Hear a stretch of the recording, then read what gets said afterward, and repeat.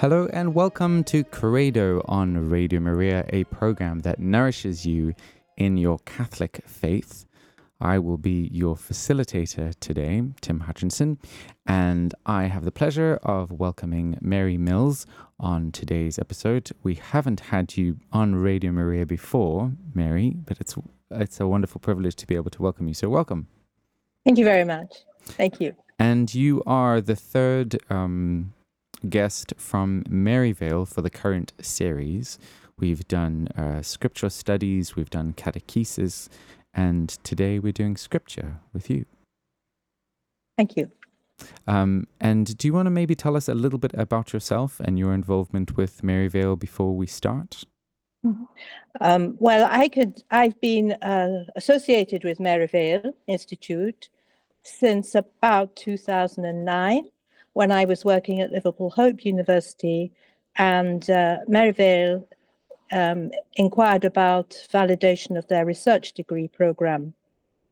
And I went on liaising with that program, and eventually, when I moved out of Liverpool Hope, I became research director for a bit, managing the students in their thesis programs. And then a few years ago, I retired, but I still teach scripture to some of the students, as well as supervise a few research students myself in scriptural-related topics. Wonderful. And for those who may have not heard the previous episodes and are wondering what Maryvale is, Maryvale provides distance learning courses. You can do degree-level courses. You can also do smaller courses to maybe train yourself as a catechist, or if you just want to further your knowledge of scripture or church history, liturgy. There are all kinds of things that you can do through them. I myself have done some studies through Maryvale and find the level incredibly high and very faithful to the church's teaching. So it's a great privilege to be able to collaborate with Maryvale on Radio Maria. And I'm looking forward to today, the topic being scripture, because it's something that one cannot exhaust, and it's always wonderful to be able to do that. So I'm going to hand over to you, Mary. Thank you very much. So today I'm going to look at some general principles of reading and interpreting scripture. I'm going to do this through looking at one particular episode in the Gospel of John in chapter 4, which is when Jesus meets the woman at the well in Samaria. So before plunging into that passage, I would just like to remind us, if you know this already, that there are broadly three ways we can start exploring a scriptural passage. One is described as behind the text. This is the historical and cultural setting in which the writer produced the material. We may not always know who the intended original audience were, but we can see signs of some of the cultural and historical frameworks within the text. The second is described as in the text. So this is the way in which the writer of the text develops his story, as it were, what characters he introduces, what topics he uses, and how the text builds it up. So it's a form of looking at the narrative style of scripture. I would add that, of course, to do it absolutely perfectly, one would go back to the original language. But even without that, one can pursue a very close and careful reading of an English, in this case, edition, or any vernacular edition, to see what we can discover. And then the third lens is described as in front of the text. And this is us as readers. So there are as many possible in ways of looking at the text as there are readers. There's no one perfect way, and different groups of readers explore the text with different concerns in mind. Sometimes these might be contemporary cultural concerns of their time. Sometimes they might be theological or spiritual concerns. So those are the three lenses, and I'm going to start with the historical, cultural background. So in this passage, which is only part of chapter 4 of the Gospel. We have, first of all, had a scene-setting passage which transfers Jesus, the main character, from one part of Palestine, Israel, to another, so moving him north to Samaria and settling him in this small town called Sychar by a well. The story then takes over in verse 7 because we're told a woman came to the well, and then there developed a dialogue between the woman and Jesus. Already in the scene setting section, it's important to note that this well is described as Jacob's well, Jacob being one of the three great patriarchs, founders of ancient Israel, of the Hebrews, and of the biblical Old Testament Hebrew Bible tradition. So it's important to note that we are going to be looking into how people later on in this time period looked at the role of Jacob as the great ancestor who had provided this source of water. And of course, water is very, very important. In a hot and dusty climate, you need places where you can get water and you can water your animals. The theme of water changes during the course of the scene into a more spiritual kind of water to do with what goes on inside a person, inside their heart and soul. But we start with actual water. And then there's the woman. What's this woman doing on her own at the well? Because it's not suitable in that culture for single women to approach the well on their own. People usually waited till it cooled down in the evening, and then they came out together, the women together with their buckets and basins and things, and the farmers with their animals, and they all met together at the well. So it's odd that this woman is not with other people from her town. What is she? Is she an unacceptable woman? Is she a strong woman? It's a question mark, which we'll come back to later. So then there's a little bit of ironic discussion because Jesus says, "Give me a drink." And that starts the conversation. So she more or less says, "Why are you, a Jew, asking me, a Samaritan, for water?" And this is cultural background because Jewish people, people from Judea and people from Samaria, although they have similar traditions, religious traditions, were enemies of each other at this particular time. They didn't really get on, and each thought its own version of this religious tradition was better than the other. So she says, "Look, you're not one of my cultural background. Why are you even concerned to talk to me? Most Jewish people would pass me by." This opens into a conversation of the deeper meaning of water, where Jesus talks about, well, if you knew who I was, you would ask me for water. This discussion leads on to the question of religion and politics. So in the course of the scene, the woman refers to the temple in Samaria and contrasts it with the temple in Jerusalem. So there are two temples in this story, two physical temples. Both temples relate to the same ancestral religious tradition, but each has its own version of that tradition. We do still have copies of the Samaritan Pentateuch, or first 5 books of the Old Testament, to look at. So very similar, but somewhat different. And each thought its version was best. And so she gets into this debate. You know, we've got this temple, you've got this other temple. What about it? Isn't our temple better than yours, or is yours better than ours? And Jesus then moves the whole discussion on from physical buildings to a more spiritual level. He talks about, well, neither this mountain or the mountain, Mount Zion, on which Jerusalem temple is built, neither is the place for the future. And the story then focuses on Jesus as somehow in himself a sacred space. And that's how we begin to get into the concept of living water. So if we didn't know these things, about the historical and cultural background, we wouldn't have such a clear understanding of how, in a way, hard-edged the story is. It's really challenging.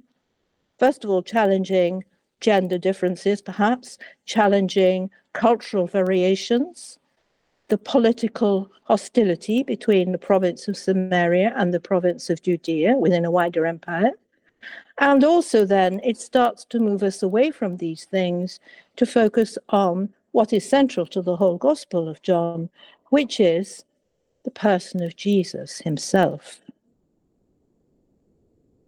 And so we can see that the writer has cleverly put a piece of what we would call theological teaching or Christological teaching into a relevant historical cultural context that the original intended audience would have known about and would have said, oh, yes, that's right, we don't get on with them. And what's this woman doing anyway? And there is a peculiar bit of the story of the passage where Jesus seems to go off track and talks about the woman having multiple husbands. And nobody really knows, no modern interpreter knows for certain what that piece of cultural background is referring to. Is it referring to the woman's personal behavior? Is that why she's on her own? Or is it something more cultural and political about the kind of religious approach that you would find in the temple in Samaria as opposed to the temple in Judea? All sorts of possibilities have been put forward by commentators, but we can't easily interpret that particular bit of cultural background. So there we are. We have the historical and cultural elements. And in order to, if I wasn't telling you about it, in order to explore it, we would need perhaps to have some kind of simple commentary on the gospel, where the commentator, the modern commentator, would have noted these points for us so that we can try to put on the hat, if you like, of a much older culture that is no longer our cultural tradition. And so we try to get ourselves thinking as far as possible into the ways an ancient audience would have related to this text. Because the revelation about Jesus that goes on in the story makes sense within that framework. So that's the first part. Indeed, very interesting, and a scripture that it's interesting how these sort of things happen actually appeared earlier on Radio Maria today with somebody who had written a song based on the scripture. So I'm going to play that song as our first piece of music now, and then when we have finished listening to this piece of music, we're going to hear about the other part of how we read the scripture. So this is called Living Water, and it's by Kay Jonas.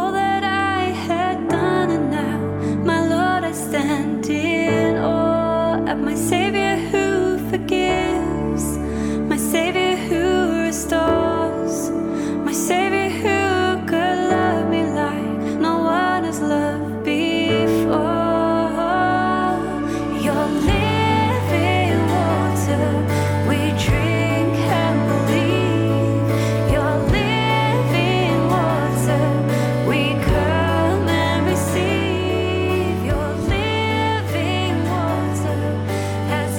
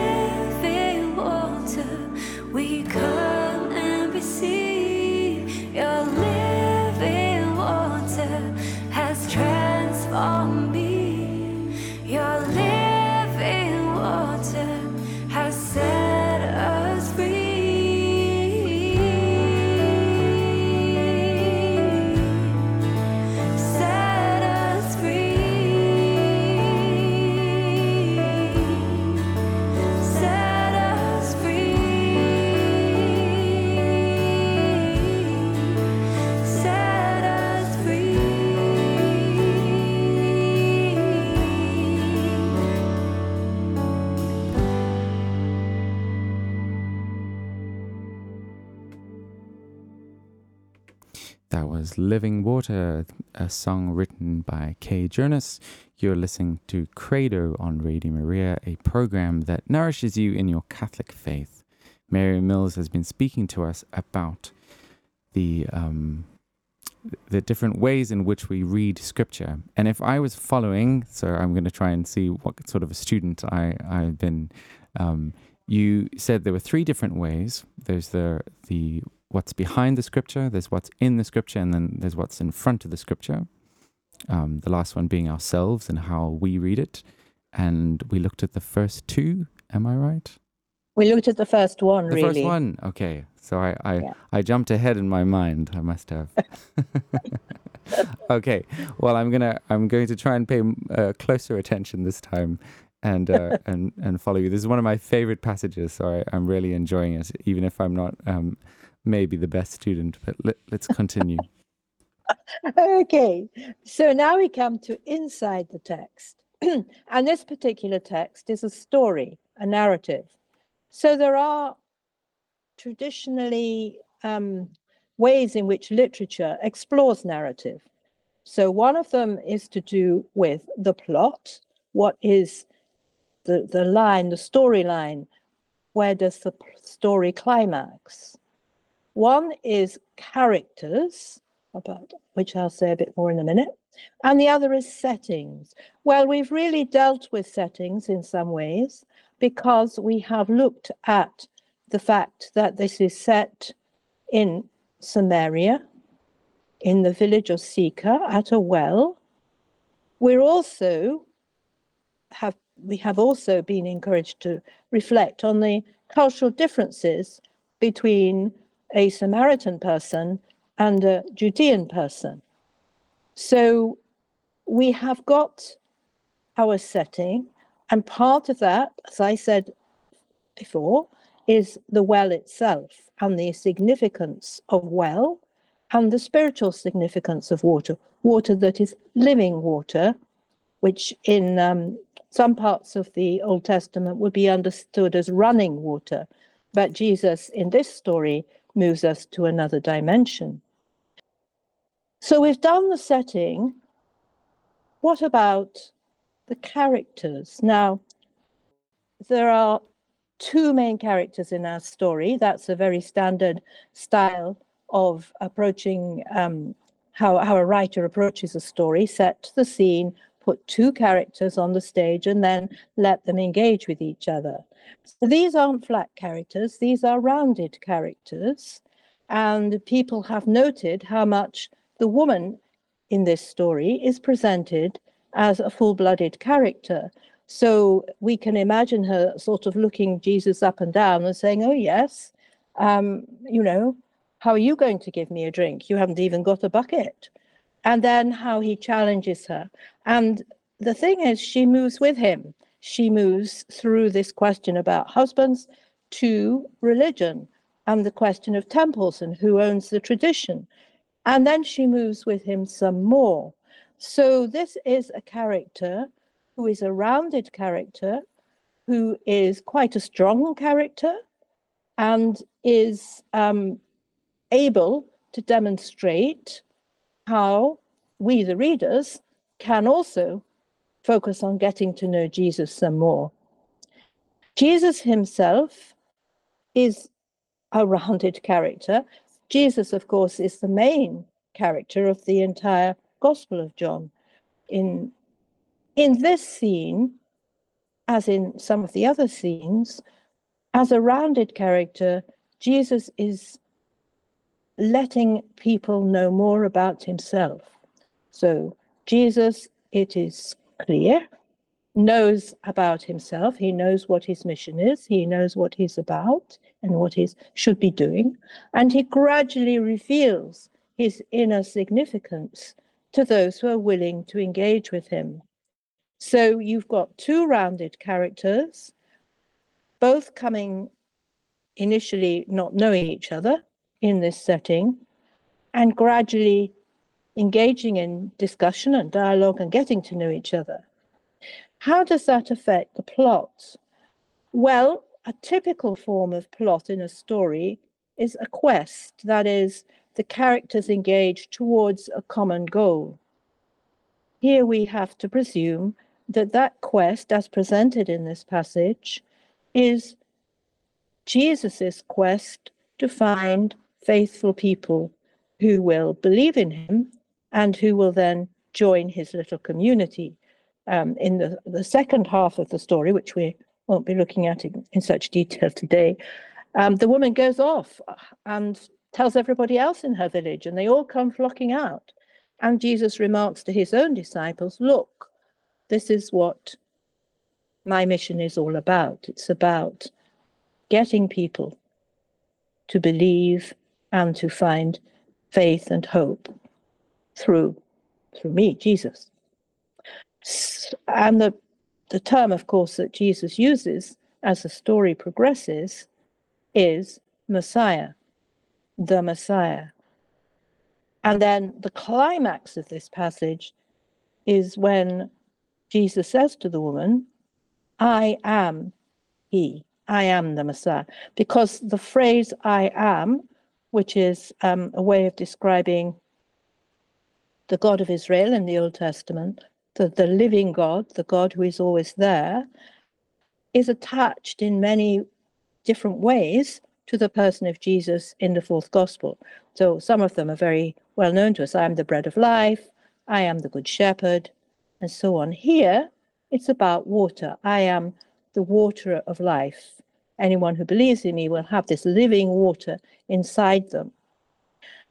So the structure of the passage is gradual revelation to the reader and to the woman. And it is gradual, and each little incident builds on the next and on the next. And until the woman can actually start saying, well, you know, we've got a tradition about this Messiah, the Savior, who's going to come and save us. And Jesus is able to say, look, that's me. I am the Messiah. I am he. And that's the end of that particular quest, because the woman obviously believes, because she rushes off then to tell all her co-villagers, townspeople, about this wonderful person she's met at the well. So the quest, in one sense, then, is a quest for giving faith to other people who one might meet, as Jesus meets all these different people.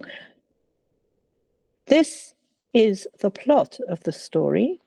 It comes out in these gradual stages of growing, you might say, intellectual and faith intimacy between this foreign woman and this Jewish person, Judean, who has come into her life, come into her space. So in the text is about looking at the ways in which this message is delivered in detail. So we have the dialogue being moved on and on to a more serious level and a deeper level on this gradual opening up of the woman's understanding. It sits alongside the historical cultural frame that we looked at earlier, because it's in the frame of someone who has a broad belief in the same tradition, but belongs to a different strand of it. And this is about her conversion, if you like, to this particular understanding of her tradition, not seeing the Judean as a stranger or a foreigner, but as a fulfillment for her tradition, which is a parallel tradition to that of the southern part of this land of Palestine/Israel. Very interesting indeed. And I wonder, is it not a good time for us to maybe listen to our next piece of music? Indeed.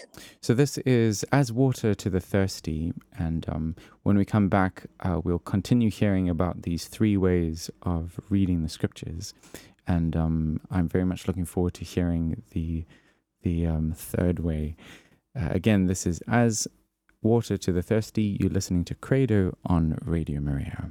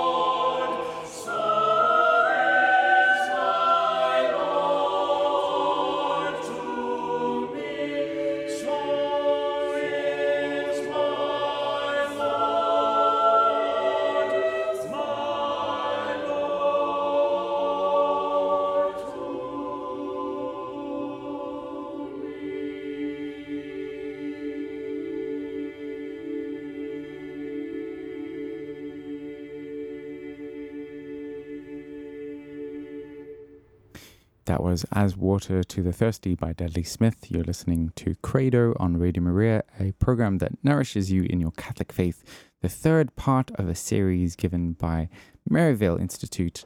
And we've been looking at the senses of Scripture.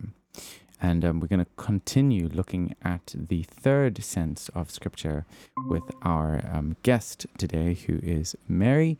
And we've been looking at the passage of John 4.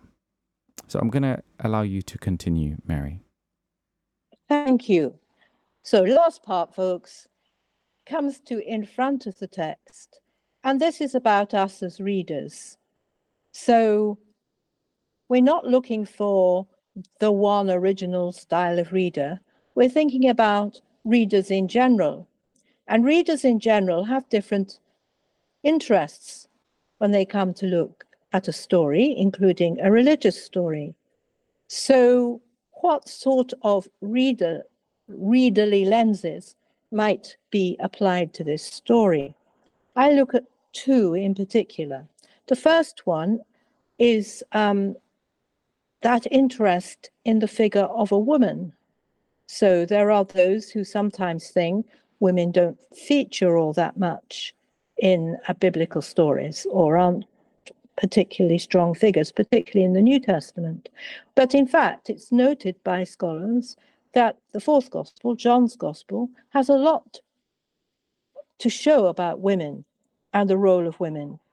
So here is a woman who is not afraid to stick out from her community, who's not afraid to question a person she thinks might be interesting but a bit odd, perhaps, a bit different, and who can grow intellectually and spiritually to the point of becoming a disciple, just out of her own personal relationship with Jesus.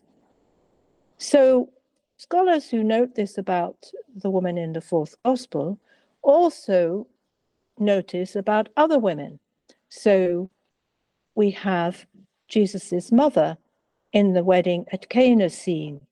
And okay, there are some interesting ways of looking at that. But nonetheless, she there also demonstrates complete trust and faith in Jesus, her son. She tells the servants at the wedding, just do what he says. There are other women like Mary and Martha of Bethany, the sisters of Lazarus, who get much more attention in John's gospel than women in the other three gospels.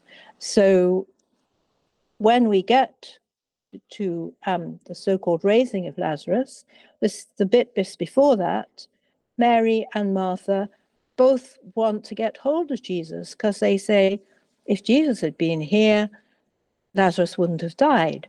And there's a lot of dialogue between them, particularly Martha and Jesus, about this. And we're told in that scene that Jesus was very upset, that he saw how upset they were, and he wanted to meet their need. Now, obviously, in raising Lazarus, Jesus also demonstrates something about himself, about who he really is. But it's the women characters who are his narrative partners, as it were, in that story about the household at Bethany.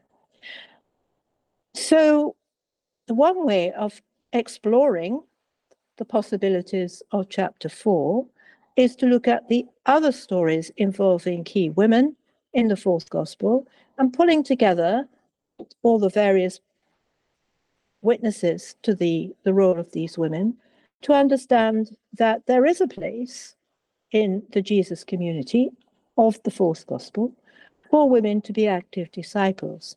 And for some women, that's very empowering and helps them to feel that they are the womanhood is respected in the biblical traditions.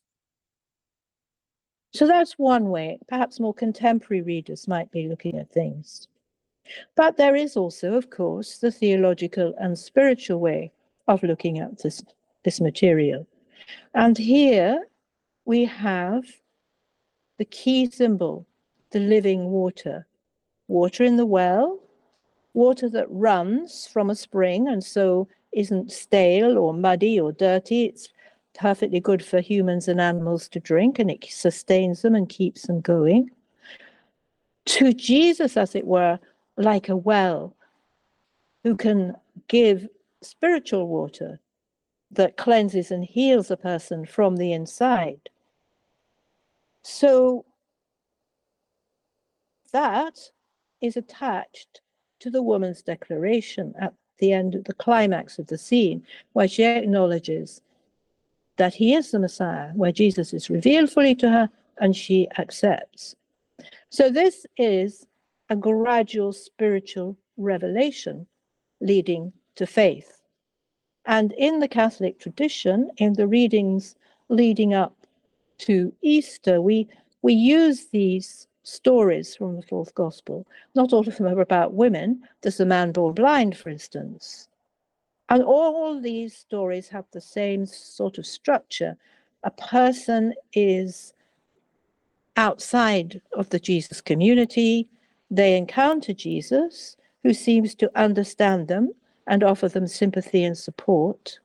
And that gradually leads on to a growing understanding of the deeper significance of Jesus, and then to the act of faith, to agreeing that Jesus is the Messiah. In the woman at the well, she is on her own at the well. In the man born blind, we see in the story critics of the man who say he shouldn't be looking, he must be something that he can't change. He was born blind, that's it, must be because of sin somehow, or guilt or something, perhaps his parents. And critics who then tell him he can't possibly be putting his trust in this wandering prophet, teacher, healer figure, because how could such a person give sight? And with the physical sight, the story moves on to spiritual sight, to perceiving the inner reality of Jesus and putting trust in that person and trust in that message. We see it with the woman, the end of that main part of this story. We see it with the man born blind in progressive stages. And so these sorts of chapters are very useful for those exploring the nature of faith and wanting to grow in faith, just perhaps to put themselves into the story and watch it closely unfolding, like you might a bit of film or something, and listen to what the characters are saying, and so be encouraged and supported to make their own profession of faith. Especially, of course, we all make or renew our profession of faith in the Easter services. Thank you so much. I'm finding this incredibly interesting and very helpful indeed. And I'd like to move on to maybe asking you a few questions, if you'd be up for that. And Yeah. I'm going to play a song by Sam Cooke called "Jesus Gave Me Water." You're listening to CREDO on Radio Maria. Oh, Jesus gave me water. Jesus gave me water. Jesus gave me water. I want to let his praises swell. Jesus gave me water. Jesus gave me water. Jesus gave me water. And it was not well, there was a woman from Samaria came to the well to get some water. There she met a stranger who did a story tell that a woman dropped a pitcher. She drank and was made richer from the water he gave her, and it was not in the well. Yes, gave her water. Jesus gave her water. Jesus gave her water. I wanna let his praises swell. Jesus gave her water. He gave that woman water. Gave a living, loving, lasting water, and it was not in. Well, on that woman he had pity. she ran back to the city, crying glory, hallelujah, and did his wonders tell. She left my Savior singing, she came back to him bringing the town seat of the water, Lord, and it was not in the well. Yes, gave her water, Jesus gave her water, Jesus gave her water. I want to let his praises swell. Jesus gave that woman water, gave her that loving, lasting water, and it was not in. Well, Lord, that woman left for shouting. There was no room for doubting that she had met a Savior who did her wonders tell. Every time she doubted him, she started to think about him, the man that gave her that water, Lord, and it was not in the well. Yes, gave her water, Jesus gave her water, Jesus gave her water. I want to let his praises swell.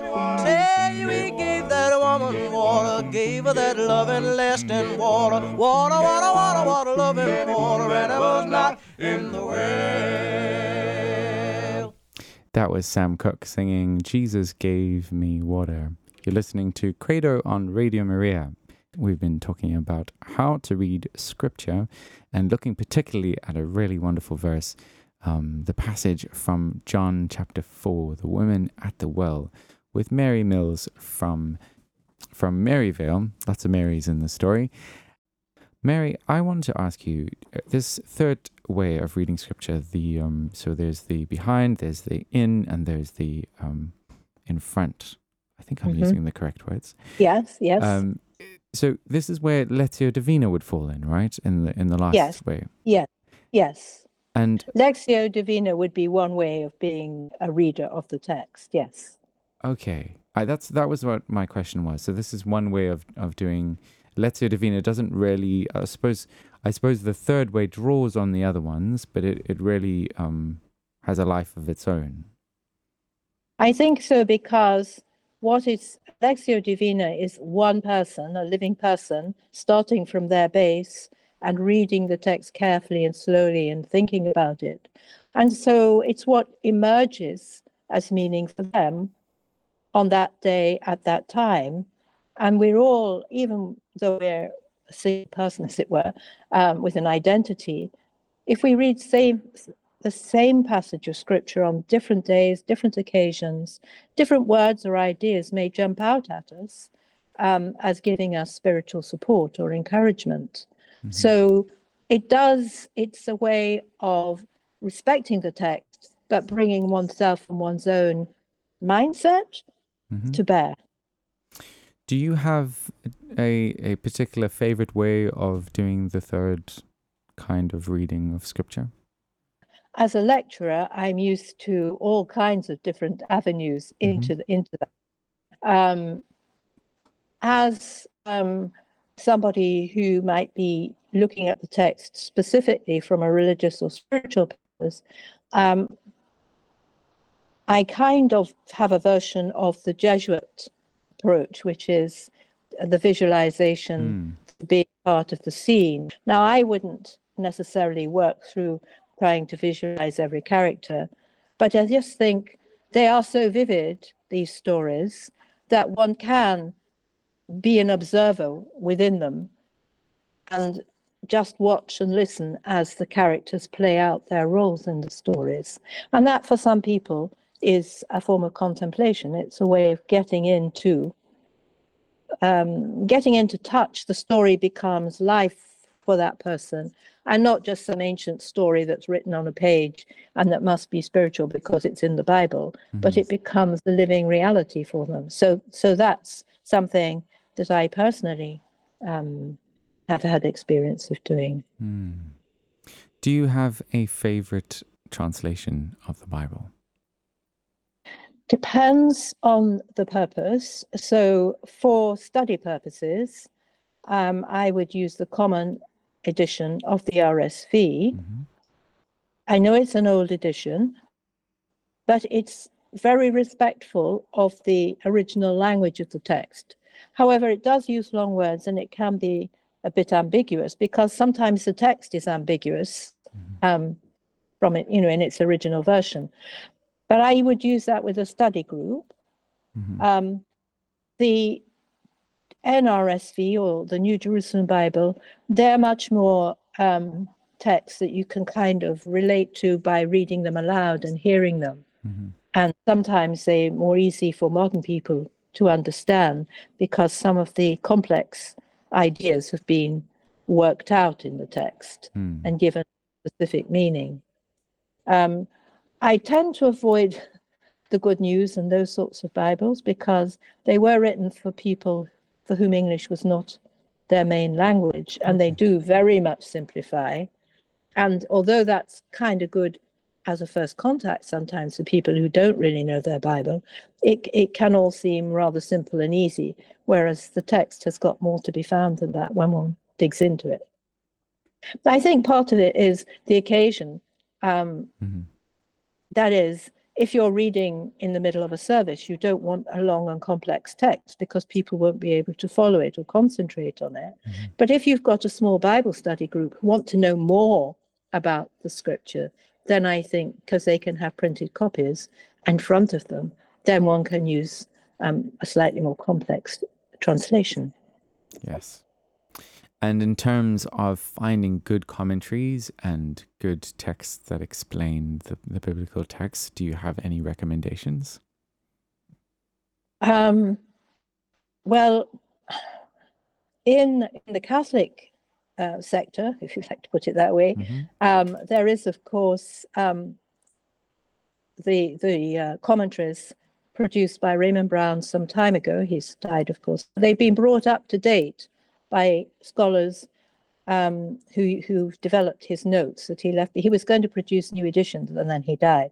So they've worked up his notes, like Francis Maloney worked up his notes.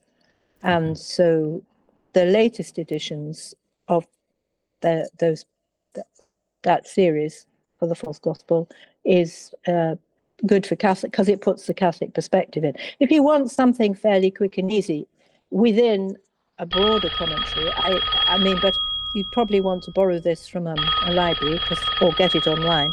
But there is now a new version, the Jerome Biblical Commentary for the 21st Century, which also has it gives a simple but important commentary on all the books of the Christian Bible, as well as other articles on texts and versions and different readerships and lenses. So that came out from Bloomsbury Press just a couple of years ago. You can access it online, and maybe if you're close to a good library, they might buy it because it is quite a thick volume. That's great. Sorry, we just have a caller. Just one moment. I'm just going to get her on the line. Radio Maria, hello. Hi. Hi, Helena. We have just a minute. Do you have a quick question? Yes, quick question. So for folks that are partially sighted or sight lost, that might be familiar with it, but if you were to do a Lectio Divina or a Bible study, do you have a suggestion of how to break the story down for the women, the women at the whale? Well, is there like section part 1, part 2, 3? Do you just go through the whole thing and just do it a couple of times? Sorry. I take it you're talking about working with a group here, some of whom might be partially sighted, or yes, I'm not sure. Yes. One way is obviously to read aloud, because provided they can hear and understand well, then you can read little sections and get them to think about those smaller sections. And I would break it up. Yes, I would break it up and build it up. I haven't had much experience of doing that. I think you probably could get a Braille edition. But equally, I have encountered exploratory work on people who are deaf, where they have developed signing of the gospel stories. So I would say, since your people will probably have good hearing, you could use the live voice and break the story up and then get them to reflect, because probably they will be used to holding on to ideas from hearing them if they can't see. That's very true, and I think it's interesting how we should remember that for a long time, most of the people who received the scriptures couldn't read themselves, and so it had to be spoken in that way. That's about all we have time for today, but I must say it's been really wonderful having you on Radio Maria to speak about scripture and to continue the series with Maryvale. So thank you so much, Mary, and we wish you all the best for the lecturing that you do in scripture, and may you continue to inspire people to read the sacred scriptures, and thank you for being on Radio Maria. Thank you for having me today. It's lovely to meet you all. Thank you. God bless. God bless. Bye.